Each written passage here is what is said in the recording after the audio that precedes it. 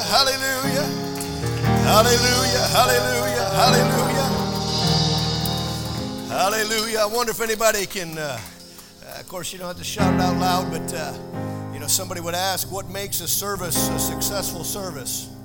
And I know one of the first things we point to is what God does for us. But I got a little bit of a different viewpoint on that. I think the most successful service is, can we walk out of here saying that God was glorified? Can we walk out of here and saying that He was glorified, that He was lifted up, that He received praise and honor? Because the Bible said that the Lord inhabits the praises of Israel. And it's far more blessed to give than it is to receive. Before we go into the preaching of the word of the Lord, I just would like to one more time, before I walk out of here, I want to make sure that I magnified Him, that I gave Him glory. And you join me in any way that you would like to. A personal expression right now to the Lord. We sang some songs, but we don't need to be the kind of church that has to have the music get us all emotional and ready. Can we be the kind of church and the kind of body that just will magnify the Lord and will glorify Him, will lift Him up? He's seated on the throne. He's high and lifted up, and His train fills the temple. Lord, to You all glory and honor and power belongs unto You, O God. I magnify You right out of my heart, Lord. We love You, Lord. We seek You. We need You. Without You, Lord, we can do nothing. I wonder, just a few more moments, if there's somebody in the building that Jesus is your only hope. I wonder if we can seek Him right now like He is our only hope. Listen, folks, we won't understand the real glory of the Lord unless we come to a place where He is our only hope. I am here to tell you right now, He is my only hope. In Him I live, I move, and I have my being. I have got nothing without Him. Nothing without Him. Lord, You're worthy, You are worthy. Thank You, Lord. Thank You, Lord. Welcome to all of our guests. So glad that you have taken the time to join us today, whether you're first time or returning. We're so glad that you took the time to be here. Would like to thank the body of Christ, the members of this local assembly. Thank you for being here today. It's already been stated that we will be having prayer tomorrow evening at 6:30, and we have prayer meeting the last Monday of each month. Training, of course, is the first Monday of every month. You have within your hands, if you haven't got one already, anybody not have one of these, the calendar for 2000. All right, hey, you did pretty good. My brother, whoever was passing out, did real good. We only got three hands. So these right here, I believe, are sitting out there on that table. Are they still by the sound booth? Right by the sound booth, behind that big altar that we still have in the sanctuary. They're back there pick this up. These are the important dates for this body for 2024. There are several camp meetings. Of course, Jesus Tent Revival is on there in June. And that is a main focus of what we're doing this year, Jesus Tent Revival. But we have all of our camps, all of the things that we as a body here would like for you to plug into. So, and it's color coordinated on the bottom. If you want to know what it involves, just look at the color coordinating on the bottom. Sister Becca set this up so I could read it. So if I can follow it, you are without excuse, as the scripture says. Turning to the word of the Lord, the book of Genesis, chapter number 26. And while you're turning there, we are going to be having a special Valentine Day outreach that we are putting together here at the church. And what that's going to consist of is we are going to focus in an area in our community. And we are receiving submissions from people in our community of someone that needs to be reminded that people care for them and that most of all, the Lord loves them.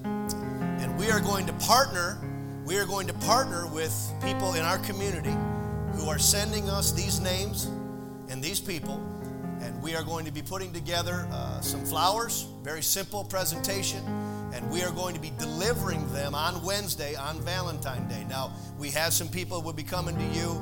You're real good at engaging with people, and we will ask you for your help. If you want to volunteer to deliver those on that Wednesday evening, we will not be having Bible study on Valentine's Day. We will be outside of these four walls, and we'll be focusing on blessing our community, sharing our faith, and letting them know that people love them. And so we'll begin to take those submissions this week. Again, they're going to come from the community, and we want to engage with them. But that is just one of the things we are going to do. We're going to partner with other people in our community, and we are going to be going and taking and delivering a special Valentine gift, flowers, to somebody that they have told us needs to know that they're loved, and we're going to partner with somebody in our community. So we're going to meet a few different people in our community. We're going to do that on Valentine's Day. So if you're not a part of delivering, we are going to be sharing in the month of February our vision for outreach this year, and you will be able to contribute in several different ways. And so we look for you to be able to do that. The altar is here one more week. They did such a great job of putting that together. I just didn't want to leave it for 1 week and then take it down. But this is the last day that you'll see it for a while. And it was left here as a reminder that we remember the love of Christ and what He did for us.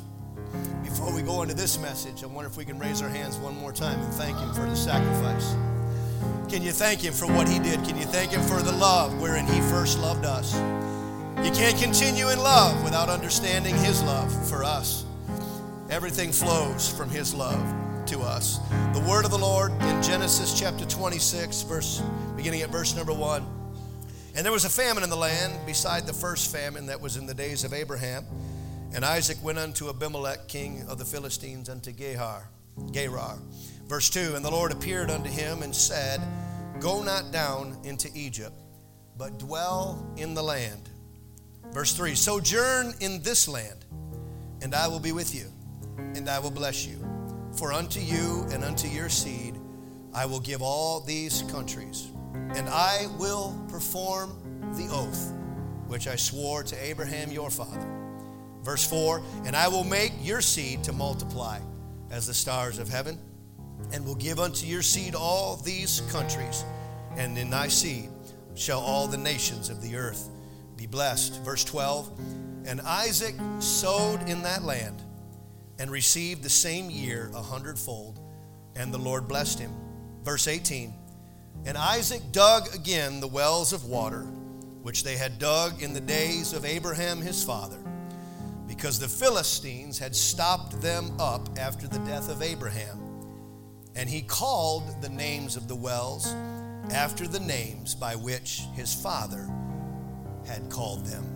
I want to minister today on this subject, the wells of our fathers. The wells of our fathers. Thank you for your attention today. You can be seated. I mentioned last week I was going to endeavor to do something today, so I want you to know I'm going to launch quick.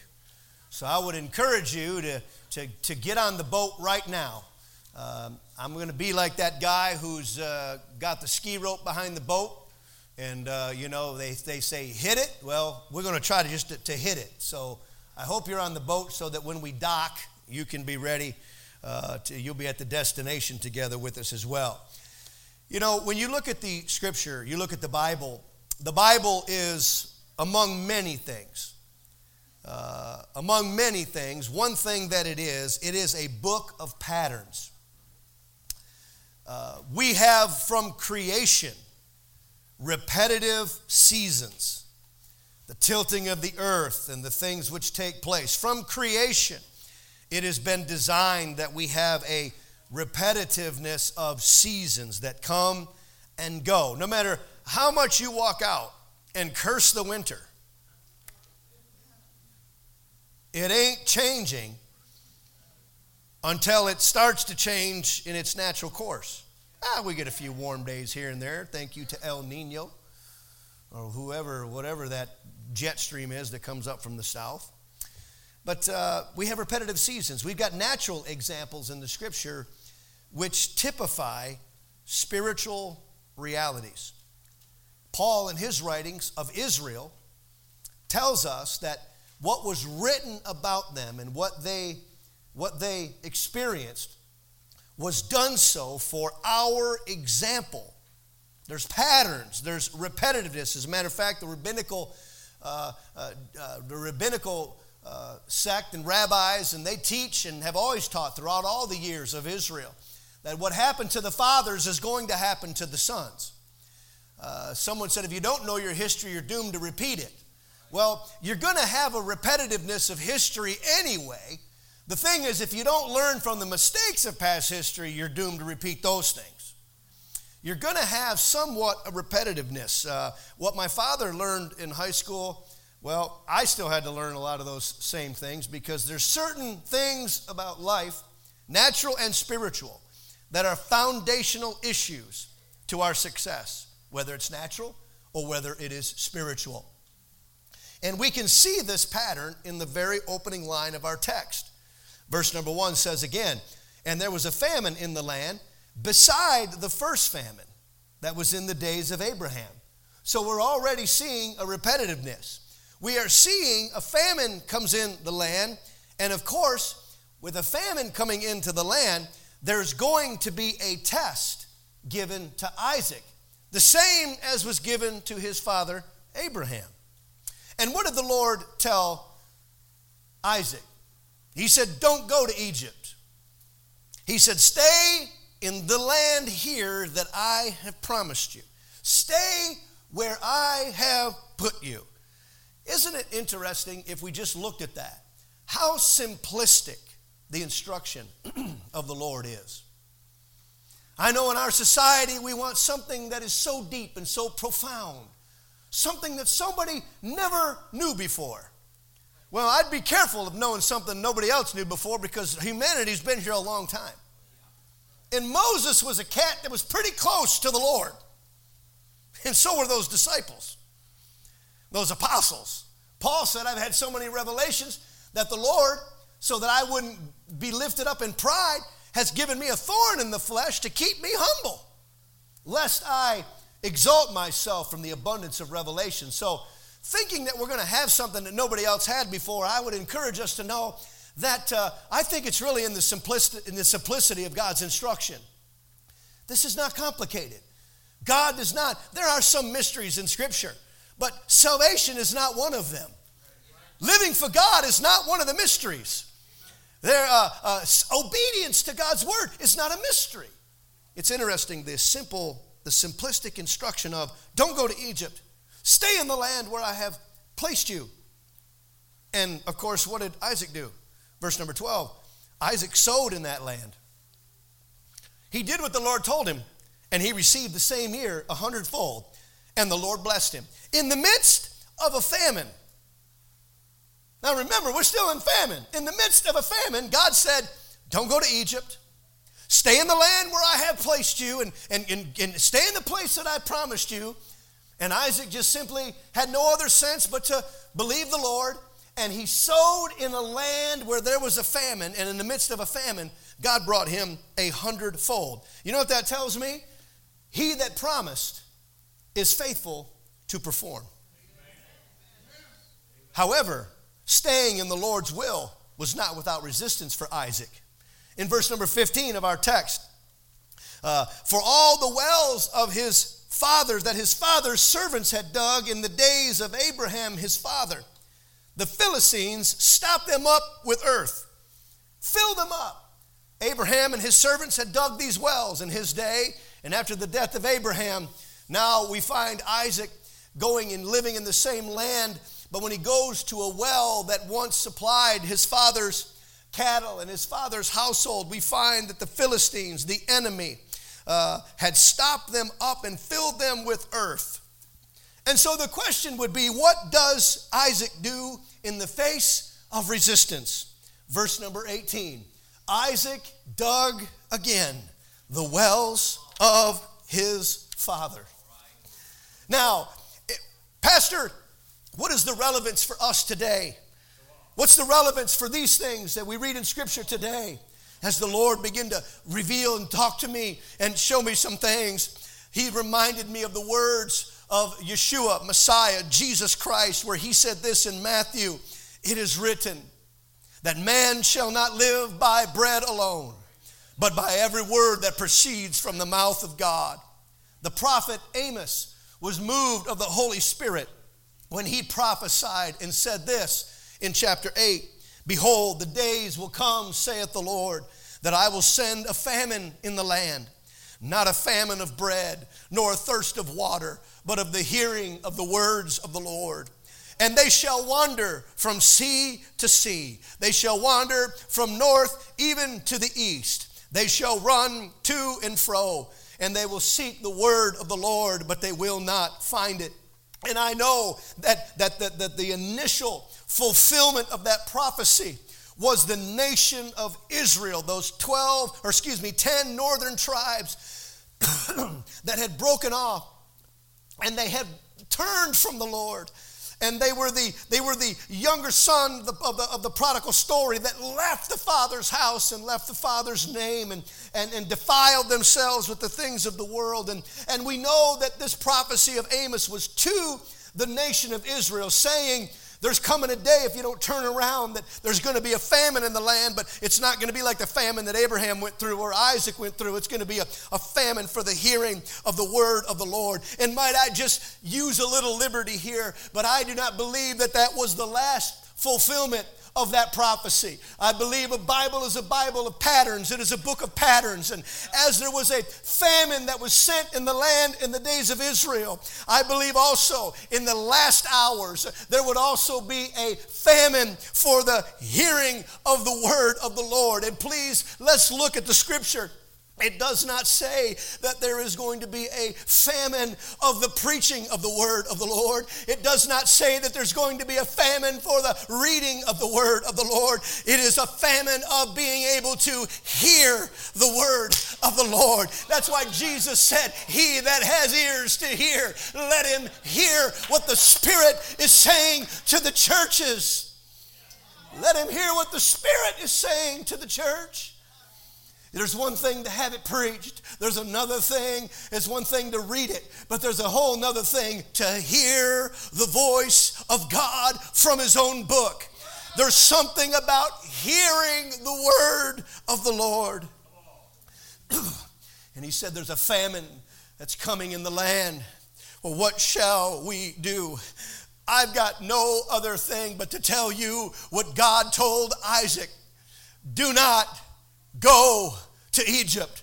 I rise in this pulpit to say that when there's a famine for a hearing of the word of the Lord, when there is a famine in the religious community, if there's a famine in your own life of hearing the word of the Lord, do not go to the world. Do not go to the world looking for our provision. Don't go to where the world is. Don't go to Egypt. Don't go outside. God's telling us, stay where I have planted you, because what God has promised, He is also able to perform. You see, in their day, Abraham didn't need to go to Egypt. He went, but he didn't need to go. Isaac didn't need to go to Egypt. Jacob didn't need to go to Laban's house. They were called of God and blessed of God. I would tell us, we do not need to seek the world for any provision in our day. Please hear me right now. When it comes to the famine of the hearing of the word of the Lord, we do not need to seek the world for our provisions. We don't need good ideas. We need God ideas. We don't need humans to entice the lost. We need the Spirit of God to draw men unto Him. We don't need to go to the world. And here is why. Everybody under the sound of my voice, I stand in this pulpit. I told you a couple of weeks ago, I've got to pastor this church like we have no backup plan. God's got no backup plan. I want to tell this church and anybody who will listen, what God has promised, He is able to perform. Is there anybody got a promise in the building? Oh, is there anybody got a promise in the building? I want to rise and tell you what God has promised, He's also able to perform. If I'm too loud out there, we're trying a different microphone here, so if I'm too loud out there, just raise your hand. You won't be, nobody's raising their hand. Well, they're not either they don't want to be called out or bless the name of the Lord. Bless God. Ladies and gentlemen of the jury, we're the church of the living God. We are the body of Yeshua Messiah. We're the body of Christ. We don't need to go to the world for our provision. Listen to me. Listen, I'll move on from this. But I think we need to go back to the simplistic instruction. Don't go to the world. Come out from among them and be separate, saith the Lord. Touch not the unclean thing, and I will receive you. He told Abraham, I'll be with you. He told Isaac, you don't have to go to Egypt. Stay in the land. And what did Isaac do? He stayed in the land, and he planted in that ground, and in the midst of a famine, he received 100-fold. I rise in this pulpit to say, when it comes to revival, when it comes to restoration, when it comes to personal walk with God, we don't need the world's ideas. Stay in the land. Do it God's way. And if we'll sow where God's got us, we can have 100-fold in the midst of a famine. And I want to say this. I feel this under the leading of the Holy Ghost. The famine is not going to be because the world's having the famine. No, this prophecy came to the people of God. And you know what it means? It means that I receive 100-fold. And it's not that we're comparing what we're doing with the world. No, it's in the very born-again believer's body. It's in the body of Christ, where those who will do it God's way, when others are starving spiritually, sitting on pews and sitting on seats, you can have 100-fold in your own life if you will do this God's way. And God's way is simple. Don't go to Egypt. Stay where I placed you. Do it my way. He said, and I will bless you. And Isaac had no other idea but just to do it God's way. And he blessed him with 100-fold. However, there's always a but. I was a preacher preached that message years ago. Get your butt, B-U-T, out of the way. You know, we've got a... I would, but I'd like to do this, but I would have been in church today, but I tell everybody, just say you're making soup. Somebody said, making soup? One excuse is just as good as another nowadays. You know, you're looking for a way out, you'll find one. Looking for a loophole, you'll find one. But if you look for a reason to stay, stick and stay, you'll find one of those too. I guess it's all in perspective. Even though he had 100-fold in the midst of a famine, even though in our day and age, I believe there is a famine for the hearing of the word of the Lord. Go to YouTube, you can hear it preached all day long. But I'm here to tell you something. There is something different about somebody just reading the word or preaching the word and actually having an ear to hear what the Spirit is saying. The famine in our day is not the preaching of the word. It's the hearing of the word. And the Spirit is calling us to a place to have ears to hear and eyes to see and a heart to understand. However, remaining in the Lord's will not be without resistance to us either. And here's why. Many of the wells that were dug in the days of our fathers have been filled in by the enemy. And what did he fill them with? The same thing the Philistines did. They filled them with earth, or in our day, carnality. Somebody once said, used of the Lord, said, the greatest need in the Christian church today may very well not be a move of the Spirit, but rather a removal of carnality. A getting in and pulling out what has stopped up the wells that have already been dug by those who have went before us. Filling them with earth, filling them with carnality. I am not going to go down a list. Oh, I could give you a list, but that'd be my list. But just let me tell you what the Bible calls it. The Bible said if you're carnal, you're going to mind the things of the flesh. And if you're spiritual, you're going to mind the things of the Spirit. I think everybody in here right now can take a self-help test right there and do some introspection and see which way we fall. We don't need a list. But let me tell you what the Bible refers to it as.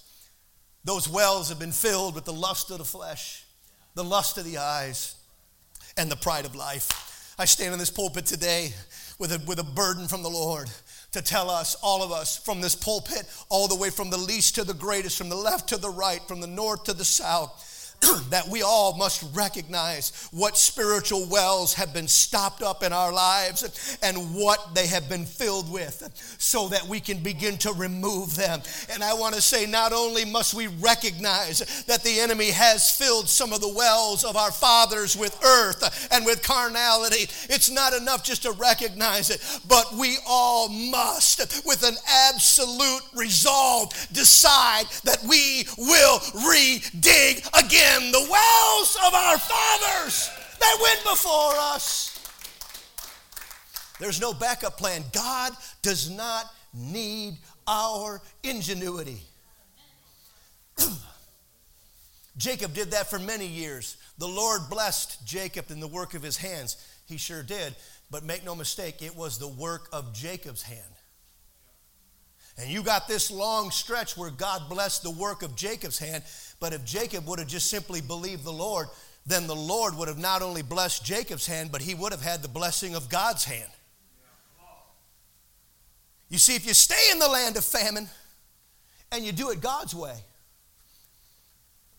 you're getting God's results.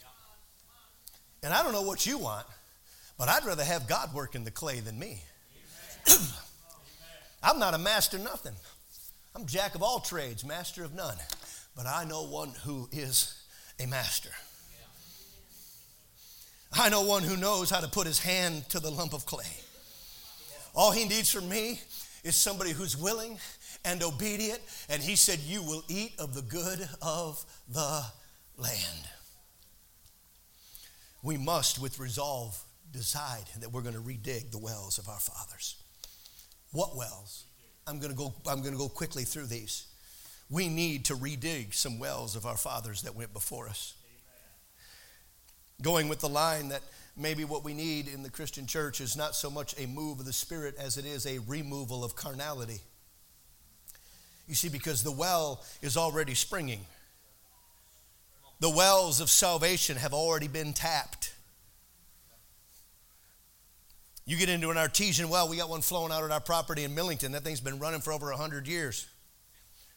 I mean, it just pumps out. We got it dialed down right now, but if you get rid of that thing, buddy, it'd be a geyser. It's been running, pumping water like crazy for 100 and some years. Because once you tap into the source, that thing just keeps flowing. And I want you to know something. There is no end to the increase when you're talking about drawing from the wells of Yeshua. That's what the original text says.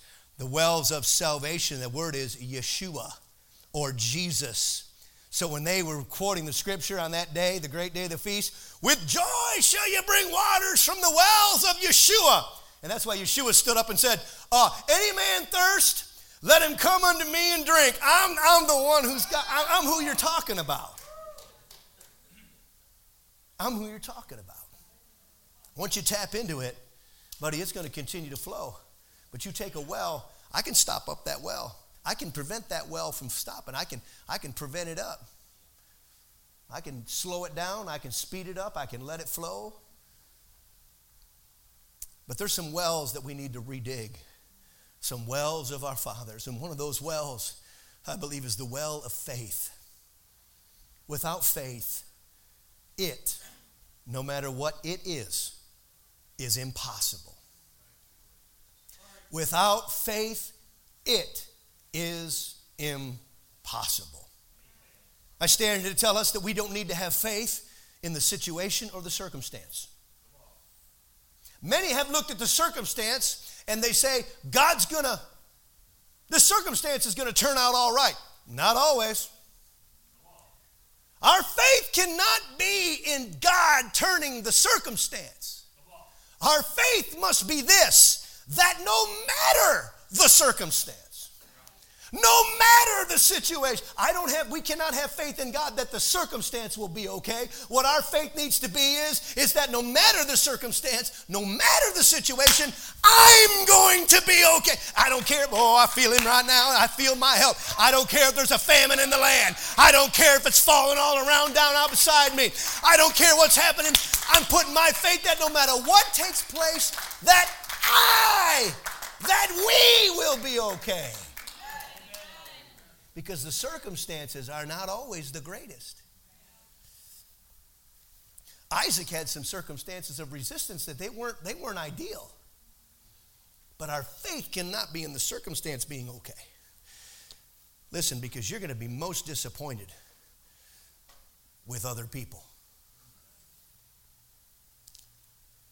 And when you get disappointed with other people, you want to know how to fix it. Real deep here. Go home, look in the mirror, and say, people are disappointed with you too.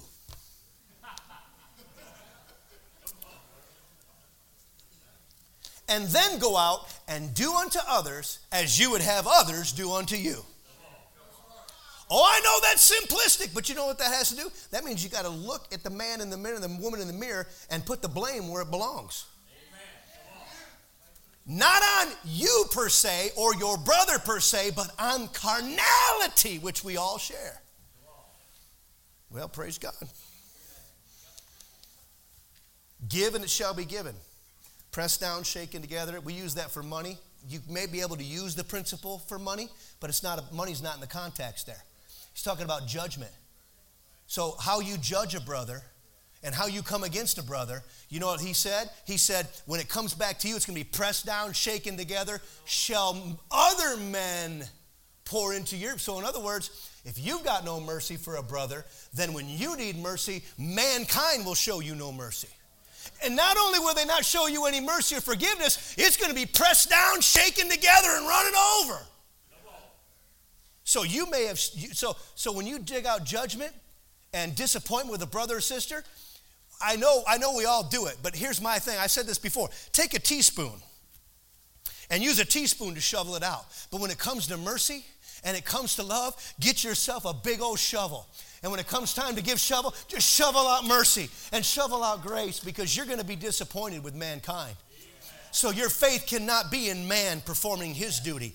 Our faith has got to be in God, regardless of what the circumstance is.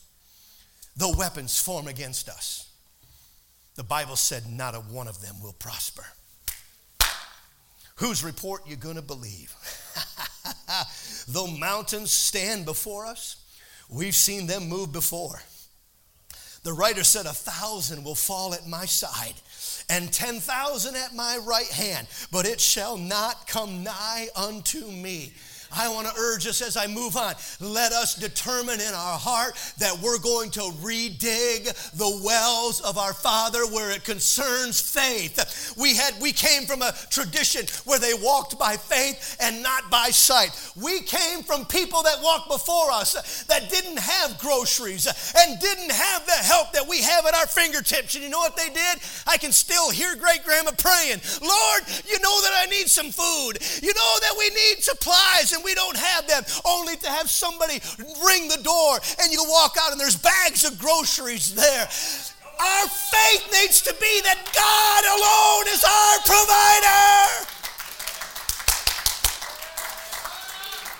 provider. If you put your faith in how many zeros you have at the end of the bank account, zeros are always better at the end than in the beginning. We know that, right?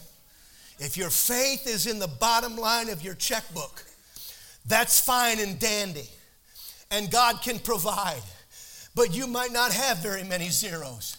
You want to know the richest people in here are not the people who are rich with money. It's the people who are rich in faith. Because my Father owns all the gold. You know all that money you got in the bank? My Father gave you the ability to earn that, and He gave it to you. And if God wants me to have it, He needs me to have it, He's going to provide, because it's all His anyway. Faith doesn't equal laziness. We'll end that. We need to redig the wells of the Spirit quickly. We need to redig the well of faith. But we also need to revisit the wells of our Father when it concerns the Spirit of God. Zechariah 4:7 said, "Who art thou, O great mountain? You are going to become a plain. You're going to be brought low. And we're going to bring forth the headstone with shouting." There's a mountain in front of us. But who are you, O great mountain? And when we write on the headstone of that mountain, we're going to bring that mountain's headstone out. Headstone means something died. And we're going to bring forth that with shouting. That's what verse 7 said. You know how that gets done? It's verse number 6. But this is the word of the Lord. He said, it's not by might, it's not by power, but it's by my Spirit, saith the Lord of hosts. I said it last week. If we lose the Spirit, we might as well close up shop. This is a spiritual covenant. It's all about the Spirit. Oh, you apostolics couldn't do anything without preaching the Holy Ghost. Why in the world would I want to?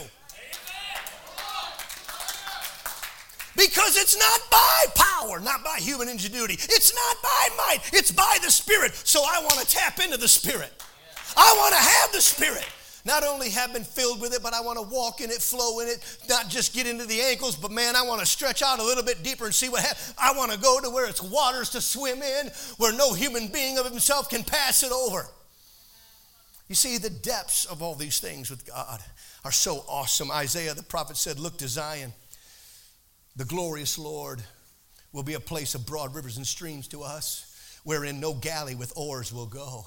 That means there ain't going to be no galley where there's oars sticking outside and men are powering this thing. No, this is a sailboat. He said, this is a sailboat. There ain't going to be no manpower on these rivers. Here's what he said. He said, but in order, he said, you try to travel on it. He said, but the tacklings are loosed, and they could not strengthen their mast, and they could not spread the sail. You see, when you can't spread the sail, you can't catch the wind and the breath of the Spirit. And when you can't do that, then you do the next best thing. You start trying to row yourself. But I wonder if there's anybody in the building. Are you tired of rowing yourself? Are you tired of trying to do? Are you trying to find salvation? Are you tired of doing that for yourself? Why don't you come to Him, all you that labor and heavy laden and under the load, and I'll give you rest. Are you trying to live for God on your ability to dot the I's and cross the T's? Aren't you tired of leaning on your own strength? Aren't you tired of doing that? Well, there's a way out of it. It's called the Spirit. I want to be led of the Spirit. I want the Spirit to have such a voice in my life, a power and an authority and a control to where I can strengthen the mast and set the sail and say, Lord, take it wherever you would have it go. The scripture said this. Jesus said, but if I cast out devils by the Spirit. In Acts 11, there was one named Agabus that stood up and gave a prophecy by the Spirit. In Romans 8, he said, as many as are led by the Spirit of God, they are the sons of God. 1 Corinthians says, you're washed, we are sanctified, we're justified in the name of the Lord Jesus and by the Spirit. In 2 Corinthians, he said, we're all changed into the same image of Messiah from glory to glory by the Spirit. 1 Peter said, for Christ, after it was put to death in the flesh, he was brought to life by the Spirit. 1 John 3, hereby we know that he abides in us by the Spirit that he gave unto us. The Spirit, the Bible said the only way to live the overcoming life and the only way to overcome the flesh in Romans 8 is by the Spirit. And I would like to ask us a question that the Apostle Paul, again, it is a pattern of repetition. It's a pattern of repeatedness. And we're going to have the same testings. I would like to ask us the same question that Paul asked the Galatian church in Galatians chapter 3. Are we so foolish to think that what begun in the Spirit, that we can be made perfect by the flesh? Are we so foolish to think that we can start in the Spirit? Let me tell you something. You know how you got in the body of Christ? You were filled with the Spirit. When He filled you, you spoke with tongues as the Holy Ghost came. You spoke as the Spirit gave the utterance. God got control of the most unruly member of our body, because out of the heart, the mouth speaks. And when God fills the heart, the mouth speaks. And it speaks a language of a miraculous language that you don't know, that you didn't learn, because it's the Spirit speaking through you. And it is the initial sign of the evidence of the infilling of the Holy Spirit. I would ask us, are we so foolish to think that what began in the Spirit, we're going to finish by doing this in the flesh? This started by the Spirit. This started with the Spirit in Jerusalem on the day of Pentecost, and it will finish by the Spirit when the dead in Christ rise first, and we which are alive and remain and are resurrected together to meet the Lord in the clouds to be with him forever. Now, Wednesday evening, we're going to talk more about what it looks like to be led of the Spirit. I don't have time to go into that today, but just understand, this is a Spirit covenant. And finally, I finish with this. Yet, redig the wells of faith. Redig the wells of relying on the Spirit. Yet, it's nearly impossible. It's nearly, if not entirely possible, I should put that in there. It's nearly, if not entirely impossible to be filled with the Spirit, led by the Spirit, sanctified by the Spirit, made immortal by the Spirit, if we don't redig one other well. And that's the well of the secret place. We've got to go back to the headwaters of all of it. The secret place is the headwaters of all of the flow of the things of the kingdom of God. It's the secret place. Redigging the well of prayer is going to be met by great resistance from the enemy and our own flesh. Condemnation is going to come from the enemy that's going to try to make us feel that no matter how much we pray, it's never enough. The enemy is going to try to convince us that we will always be reaching, but yet never obtaining the promises of God. You ever felt that? You don't have to raise your hand. But I'm going to tell you what you do. The devil is a liar. As a matter of fact, the Bible said there's no truth in him. You know what that means? If he's opening, I know some people. I know some people that I've been acquainted with that people have said this about this. You think he was lying? Was he talking? Yeah, then he was lying. Somebody said, if his mouth's open talking, he's lying. Well, put that to the devil. If he's talking, he's a lion. The Bible said there's no truth in him.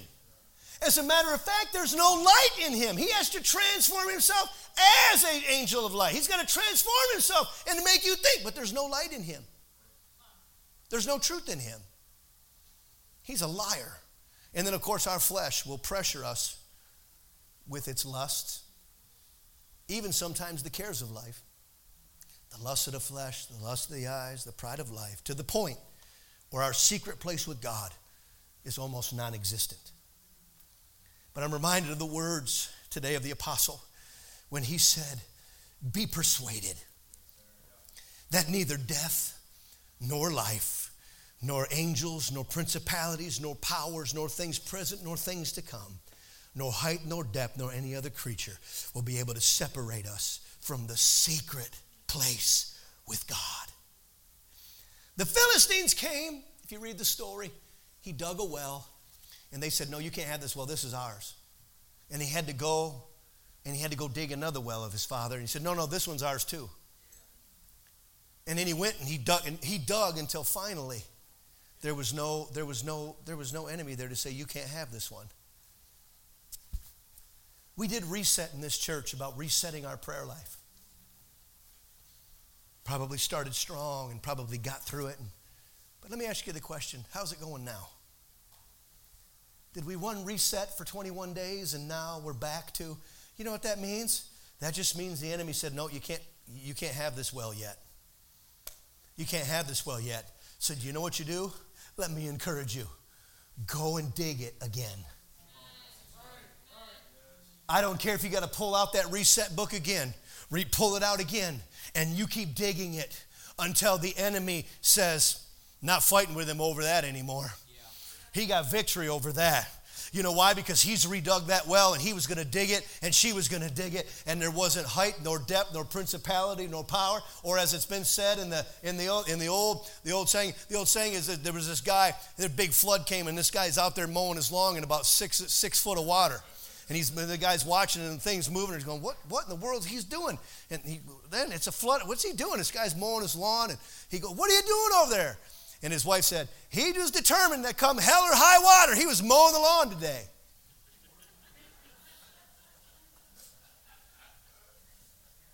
That's an that's a phrase from the wells of our fathers way back.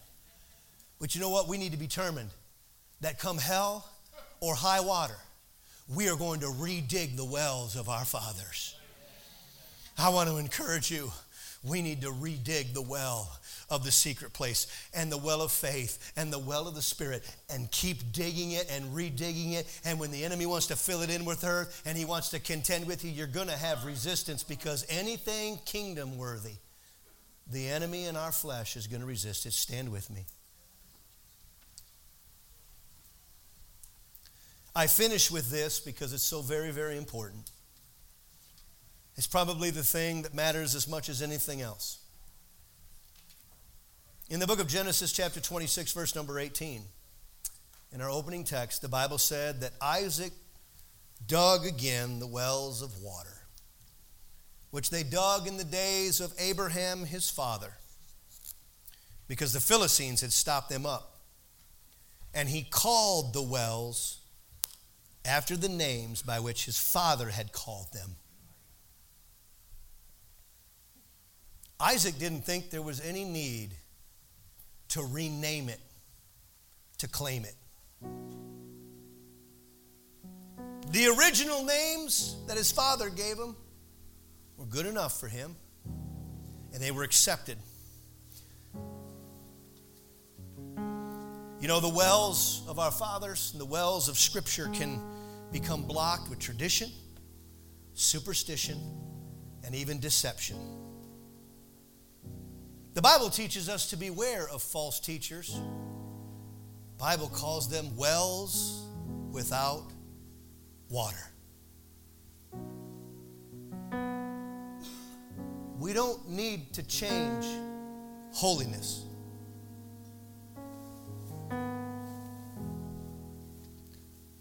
We don't need to change the message of salvation. If the Apostle Peter was standing here today and he preached the same message that he preached on the day of Pentecost,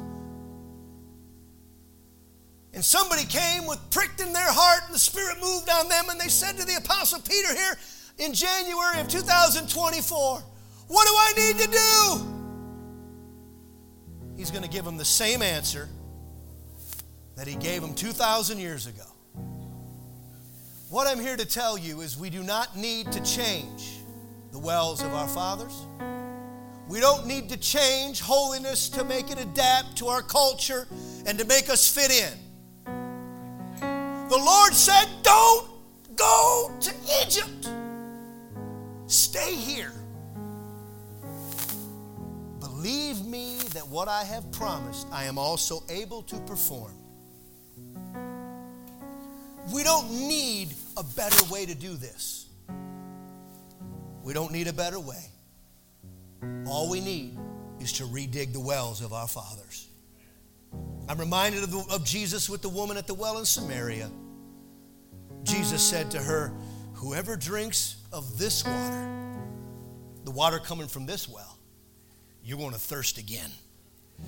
But whoever drinks of the water that I have, the water that comes from this well, he said, you will never thirst again. And not only will you not thirst again, but it'll spring up in you as a well of everlasting life. I wonder if you can join me today by raising your hands and say, oh, that I might be drawing from the right well. Oh, that I might be drawing from the right well today. I'm not asking you to draw from the wells of the Baptists or the wells of the Presbyterians or the wells of the Apostolics. I'm drawing you today and calling you today and commissioning and urging you and challenging you to draw from the wells of Jesus Christ himself. The prodigal said this, I don't know what I'm doing here. I'm in the midst of a land that's got all this famine. But in the midst of this famine, do you know where the supply was? The supply wasn't where he was at in the famine. The supply was, even while the famine was in the land, he said, if I get to my father's house, I know there's plenty there. And you see, in the midst of famine, if we'll get to our Father's house, if you'll walk out of your seat right now and you come to this place and make a pact, Lord, I wonder if we can raise our hands right now and be honest with the Lord. As you move, I'm going to ask you to move from your seat. Everybody that will, if you'll move from your seat, move your position if you will. If you're one of our guests, we're not going to pray at you. Every single individual that's ever come to Christ has had to come through the same door. There's not a different entry. There's only one door. There's only one way, one truth, one life. But I wonder if you come to this place today, can you talk to the Lord and say, Father, what are the wells that have been stopped up in my life? And can you grant me, Lord, with your help, the resolve to redig them again? Can we raise our hands? Come to this place seeking the Lord.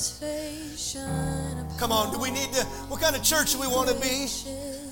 Do we need the music? Do we need to have it set the tone? Or can we come right out of here and right out of our own heart? I want to redig the wells of my fathers.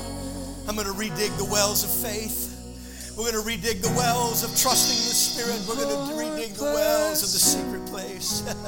And keep you, make his face shine upon. Yeah, that's it. Come on, praise and team. be gracious to you. Come on now. The Lord turn his face toward you. Come on, it's not complicated. All it takes is a total surrender. A total surrender is the only way this works. We can't serve